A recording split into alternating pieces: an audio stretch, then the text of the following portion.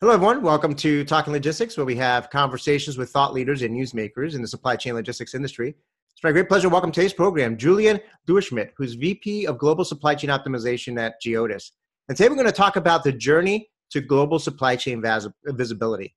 Now, this is a journey that, many companies have been on, for many years, yet they still haven't reached, that promised land. So why is that? Well, what are some of the factors or some of the hurdles that companies have to get over to reach that global supply chain end-to-end visibility? What are some of the critical capabilities or foundational things that companies need to have in place to get started on this journey and to succeed? And, how do you ultimately link supply chain visibility with actual business benefits? Well, those are some of the questions we're going to explore in today's episode, and it's great to have Julian on the program to share his insights and perspective on this topic. So, Julian, welcome to the program. Adrian, thank you very much. I look forward to talking about visibility across the supply chain and where customers or where people, companies are today. It's near and dear to my heart and very integral to the role I play at Geodis today. Well, great. Absolutely. It's always a topic that's, top of mind for a lot of industry executives. And like I always like to do when I bring on a new guest to the program, I mean, we've had some of your colleagues there at Geodis on the program, but this is your first time. So I'm always curious, how and why people got into this crazy and dynamic industry that we're in to begin with. So before we get into talking about global supply chain visibility, why don't we, tell us a little bit about your career path, how and why you got involved with supply chain, and kind of what your current role and responsibilities are there at Geodis. Yep, love to do that. And I could tell you that I started as a supply chain guy from the beginning, but that isn't true because the terminology didn't exist when I was at university. But my career has had a couple of different aspects to it, and quite honestly, very enjoyable. The first half of my career, I would say, 14, 15 years, was spent on the shipper side.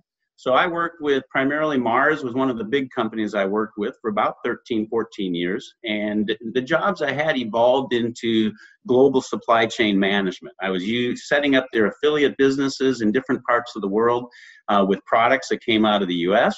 And then I actually moved to Asia for 4 years with them, where I actually was able to set up distribution networks in every country in Asia except Japan. That was part of a different business unit. But very exciting times. This was in the late 90s, early 2000s. Then I moved into a head of global supply chain with a company called Fiskars Brands, a consumer products company, and was able to set up distribution networks in Europe, distribution networks in the U.S., set up a sourcing office in China to source a couple $100 million worth of products out of the factories there. So got a good understanding of shipper supply chains. Then the last 12, 13 years, I've been with the 3PL network. So I started with XL right as DHL took them over, and that went on for a few years. Then I joined Jacobson up until XPO, did all their purchases and acquisitions. And then the last 4 or 5 years was with DB Schenker. So I've worked with some of the giants on the 3PL industry. One other interesting aspect before I joined Geodis is over the last few years ago, I actually taught at Iowa State for a few years and taught a Principles of Supply Chain Management course to their students. It was a required business class 301, and what an exciting opportunity to share my knowledge and to share with them how things really happen in the real world. And it was a great experience. Unfortunately, when you're in global supply chain, you tend to travel too much, and so I needed to stop doing that. But now at Geodis, I'm working with customers and companies that actually want to have improved supply chain visibility. And we do that because I'm in a more neutral division of the Geodis line of businesses, where we provide, LLP services and 4PL services. Our view, LLP is where you really want a lead logistics provider to provide visibility as to what's going on at every point along your supply chain. 4PL, our view is that it takes it a step further and actually holds us accountable for the execution and visibility across the supply chain. So that's kind of where I'm at today, and I'm excited to be here. Wow, great journey there. Really touching upon various dimensions of the industry. In the front lines as a shipper and in a global role. as an academic, and being able to teach, and then now, as part of a logistics service provider and working with clients in that realm. I mean, I started my career, at Motorola in manufacturing. So I didn't get started in supply chain either. Or at least I was in supply chain, but I didn't know it was supply chain at that time. you and me both. Yes, exactly. And it's only looking back that, certainly having that frontline experience provides a unique, perspective. At least you can, you've been in those, and you've been in the shoes that many other companies are dealing with today. And I also had a teaching stint here at Northeastern University. I taught supply chain management at the executive MBA program. So I had my fingers on that as well. So some parallels there between you and I. So let's talk now about, achieving global end-to-end supply chain visibility. Like I mentioned in my opening remarks, I mean, that has been a top priority for companies for many, many years, but it still seems to be a challenging goal, to achieve. I mean, from your perspective, going back to when you were in the front lines and now with the clients you work with, I mean, why is that? Why is it so challenging to achieve? I mean, what are some of the big hurdles and blind spots that companies have? Well, first of all, I just want to reemphasize you're right. It is a big issue today, and I think Gartner just released a study a chart just a few weeks ago, actually, or that's when I saw it. It talked to, supply chain executives, where are they spending the most money in their supply chain today? And number one on that list was visibility and transparency. So, back when I was running supply chains and we were trying to get that and, we couldn't quite grab it and find it, you're finding that companies today are still struggling with that. First off is really, how do you define visibility? Do you find it and do you know what you need? Do you know what you want? Do you want visibility or do you want reliability?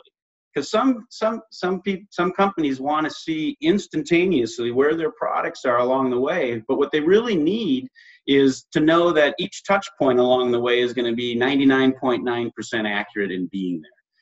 Some of the other issues that are coming up today, which is what I'm finding as I work with more of the small, medium-sized companies, is companies are they're redeveloping themselves, they're reshaping themselves, and they're doing that through acquisitions. They're doing that through shedding businesses and bringing on more businesses.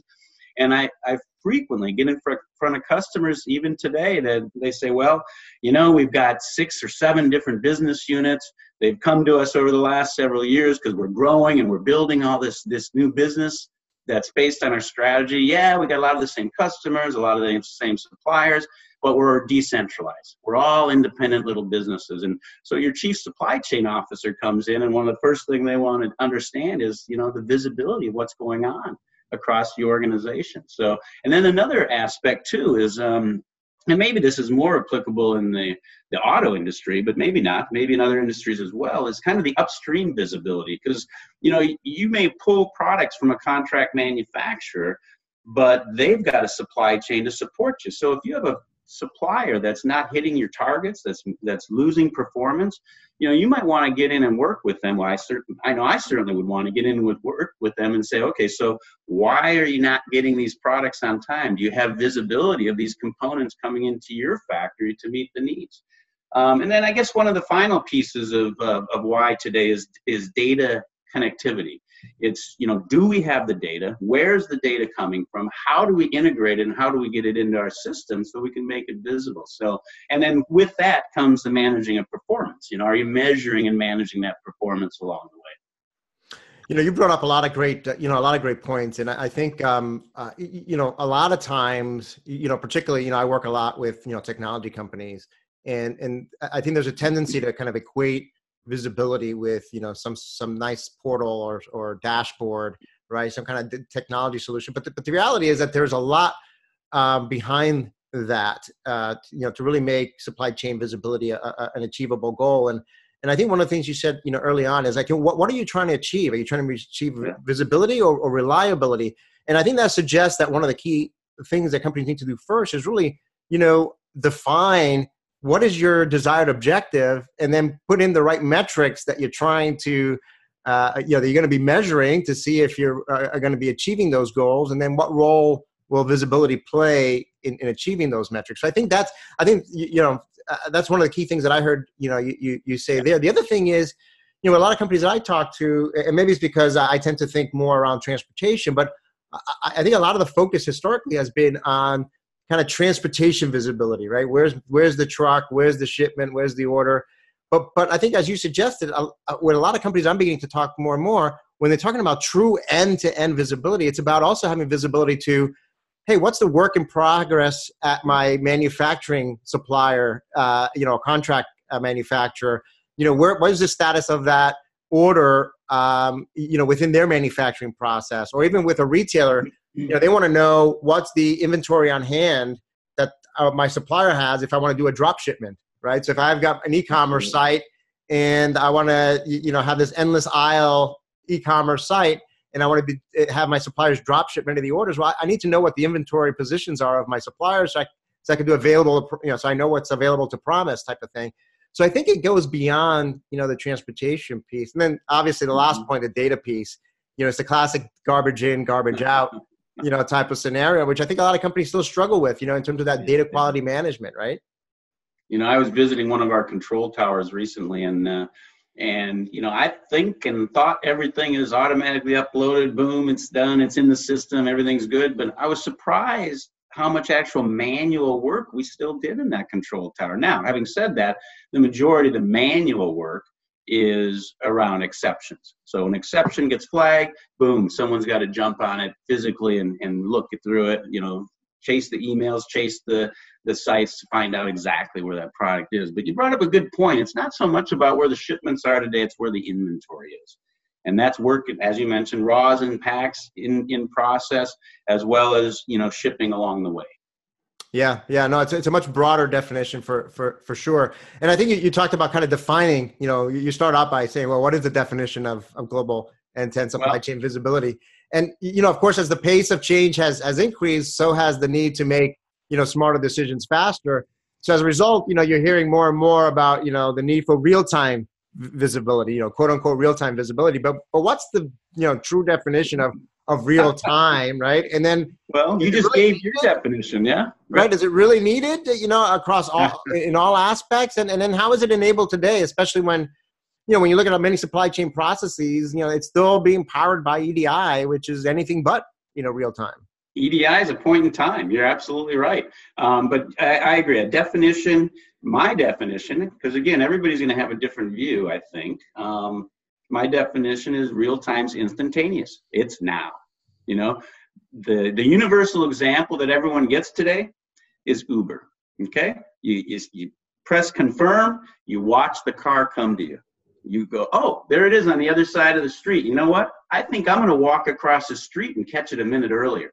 Now I've made a dynamic distribution decision there because now I'm going to get to my site, to my end location a minute or two earlier. Is that important? Probably not most of the time, but in the global supply chain, what if you're managing very important pharmaceutical products that have to get to a doctor that's in an operating room? Now that extra minute could be life-saving. Yeah, that's a great point. So I think, that the definition of what's important in terms of the timeliness and the accuracy and the completeness of the data that you need and the visibility you need is really depend on the context in which it's going to be used, right? So, you really don't need instantaneous visibility to a ship that's in the ocean that's going to take another 3 weeks to get here, right? So maybe even an hourly might be even too much, but but then again, if it's a life-saving or just-in-time operation, there that's the time dimension becomes much more, much more critical. I think what we're seeing today, though, is that technology is beginning to enable this more effectively than it was, in the past. So we're seeing, even though EDI still dominates with many supply chain processes, we're beginning to see APIs being used more now. We're beginning to see GPS and real-time location systems being used more. So I think on the technology side is actually beginning to catch up with the promise that was made, many years ago around enabling real-time visibility, right? Yeah, well, and the technology is so overwhelming today. You can get so much more than we ever could, which is leading people to say, well, do I really want visibility or do I want reliability? I can get the visibility at a cost, but do I want it? And, real time has really evolved from, as you mentioned earlier, the EDI uplinks, which comes across every time that product or that invoice is scanned, you get an EDI read that says, here it is. And you can track it along the way so you can see where it's at. But real-time visibility that we're able to do now, again, through GPS tracking, either cellular or through satellite, which satellite's going to be the much more reliable and longer range tracking device. This has left RFID kind of out in the cold, because that used to be a way we used to track products, and we still do, and they can be used in conjunction with each other. But one of the things you got to understand is if you're going to have real-time, instantaneously information, no matter where your products are, you actually have, at least to my knowledge, you have to have a tracking device attached to it. And that tracking device today is a physical tracking device. Now, I'm sure it's getting smaller and smaller, and I'm sure it's going to get cheaper and cheaper, but that's not where we're at today. Right. And I think, just practically speaking, I know with just even real-time freight visibility in terms of tracking where a truck is, you get into a situation where you get data overload, right? If you're getting pings if you're pinging every minute, I think right now, I think the sweet spot that I hear from most shippers that are using these technologies is like getting a ping every 15 minutes or so. But if you're getting, so the problem you can end up with is having information overload, right? And then getting too much data. And again, if you don't have defined what the objectives are or what to do with that information, you're just going to get, overwhelmed by all the noise out there. Well, you know what it's doing? It's filling up all those data centers. I live in a town where we have about 4 or 5 of these big data centers. They're huge complexes of buildings that are nothing but a big computer, right? That's right. Well, Amazon with their cloud service and Microsoft and all those, they're happy to kind of crunch and get as much data as possible because they'll charge you for it. So let's talk now about how companies should get started on this journey. I mean, what's your experience? I mean, what are some of the building blocks or again, foundational capabilities required to get started? Well, it really starts with a discussion with your internal stakeholders, and a strategy of the business, if you will. Is it customer service that we are? Are we a customer-centric company? Is it customer service at any point? Because then, by having, having real-time visibility, that creates a wow factor to the customer because there's no unknowns. They can see where it is all the time. But you really need to understand from a strategic standpoint what it is you need to be measuring.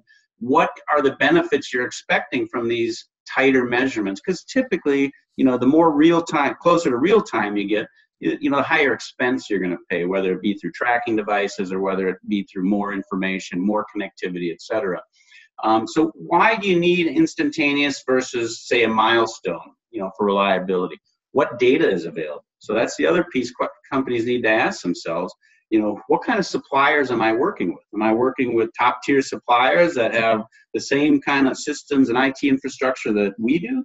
Or are we working with, emerging market, small little garages and small little manufacturing plants that are producing small components, and they may still have some kind of connectivity, but it's not on the same level of systems.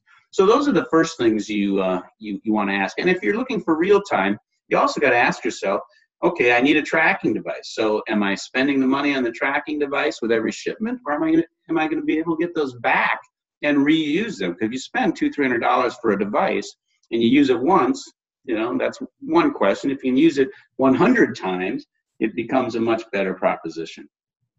Yeah, no, all great points. And I think one of the things, so like we said before, I think starting out with really asking those questions in terms of what's our objective, what are we trying to accomplish, I think is important. The other thing you brought up is just kind of the reality that, when you talk about end-to-end supply chain visibility, you're involving your external trading partners, right? Your suppliers, Absolutely. Your customers, carriers, contract manufacturers, and so forth. And I think the reality has been for a lot of companies historically is they kind of took the 80-20 rule, right? They kind of focus on, those 20% of trading partners that provide that 80% of the transactions, and they focus their visibility efforts there. But now they're realizing that, hey, because the pace of change is so rapid and, the margin for error is so much smaller, we really need to address that long tail of our supply chains and figure out a way to bring that other 80% of our trading partners that historically have still either they're sending it information via fax or they're sending an email with an Excel spreadsheet or some form. How do we get that 80%? And this is why there's so much buzz around digital transformation or so forth. And a big part of that is, bringing that long tail of the supply chain getting them digitally connected to have that visibility, because right now those are the big black holes, right? Absolutely. Great. So, another thing that I hear a lot from companies is, even the word visibility is kind of this amorphous, thing, and they're trying to get more, tangible and say, how do we link, supply chain visibility with actual, business benefits? I mean, can you share some examples of how, companies are leveraging visibility to, get supply chain benefits? Yeah, several areas that companies work on. When you have more visibility of your inventory, for one, your planning can be a little more robust. You can start to look at projects that are going to perhaps take days or weeks of supply of inventory out of your network. Because if you look at one of the biggest expenses customers or companies have in logistics, it's about their inventory. It's about the cost of maintaining that inventory level at 1, 2, 3, 4 different sites. So you get better inventory planning perspective, which leads to better operations planning. Your manufacturing can be on a better cycle. They can maybe make changeovers a little more regularly because they're confident that the products are going to be there. Customer service does improve as you have more visibility, because customers, they don't want the unknown. They want to know that it's on the way. They want to know where it is. When I go to our parcel services, express services, and, they give me my point to point to point, I know, oh, my package is here in my city, but is it on my truck today? Well, you don't know until it gets delivered. Once they, that's the final point, is it got loaded on the truck at 8:40 this morning. Well, did it? Did both packages get loaded on, or just one? So it gives you more confidence. But some of the more tangible benefits are quality. Some products, temperature and humidity is important. So the more real time you get with quality of products, the better confidence you have that the quality has been maintained throughout the supply chain. Back in the day when I was working with Mars sending ice cream around the world, we literally put a tracking device in every single container, but it was buried at the, actually we put more towards the end of the container, and it literally took the temperature every, 15 minutes or so.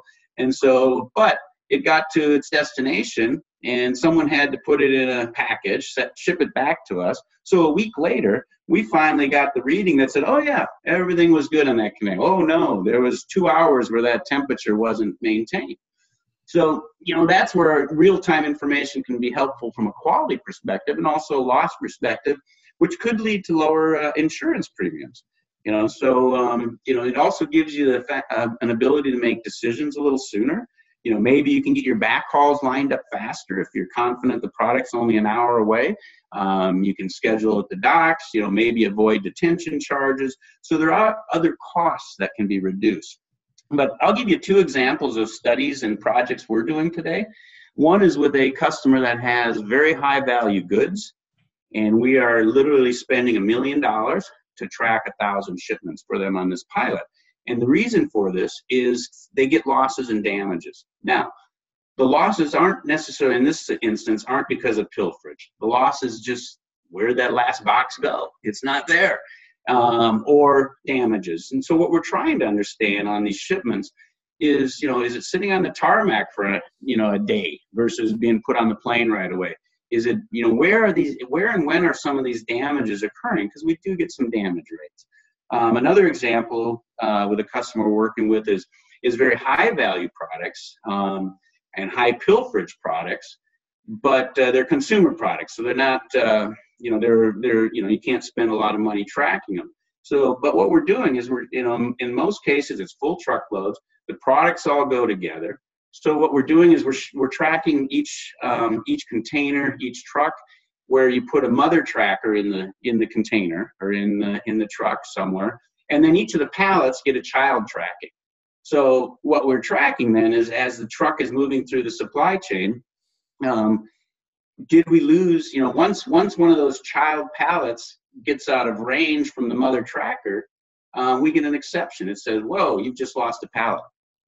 And again, this is product that's fairly high pilferage. We've lost product at the ports, we've lost product in distribution centers. But again, these products should always be together. So we're using this tracking device to figure out where and when, and hopefully react instantaneously when we do find out there's an issue. So what these things do in most respects is they're creating exception management. That's a great example. As you were describing those two cases, it reminded me of that famous Harvard Business School review case study or article around stapling yourself to a purchase order, right? So that you can see, the journey, that takes place, of an order from origin to final destination, or in that case of the case, when you place an order and, how all the different transactions take place. But yeah, I think it's very revealing to kind of see the things that happen on the ground, if you will, as something moves from point A to point B.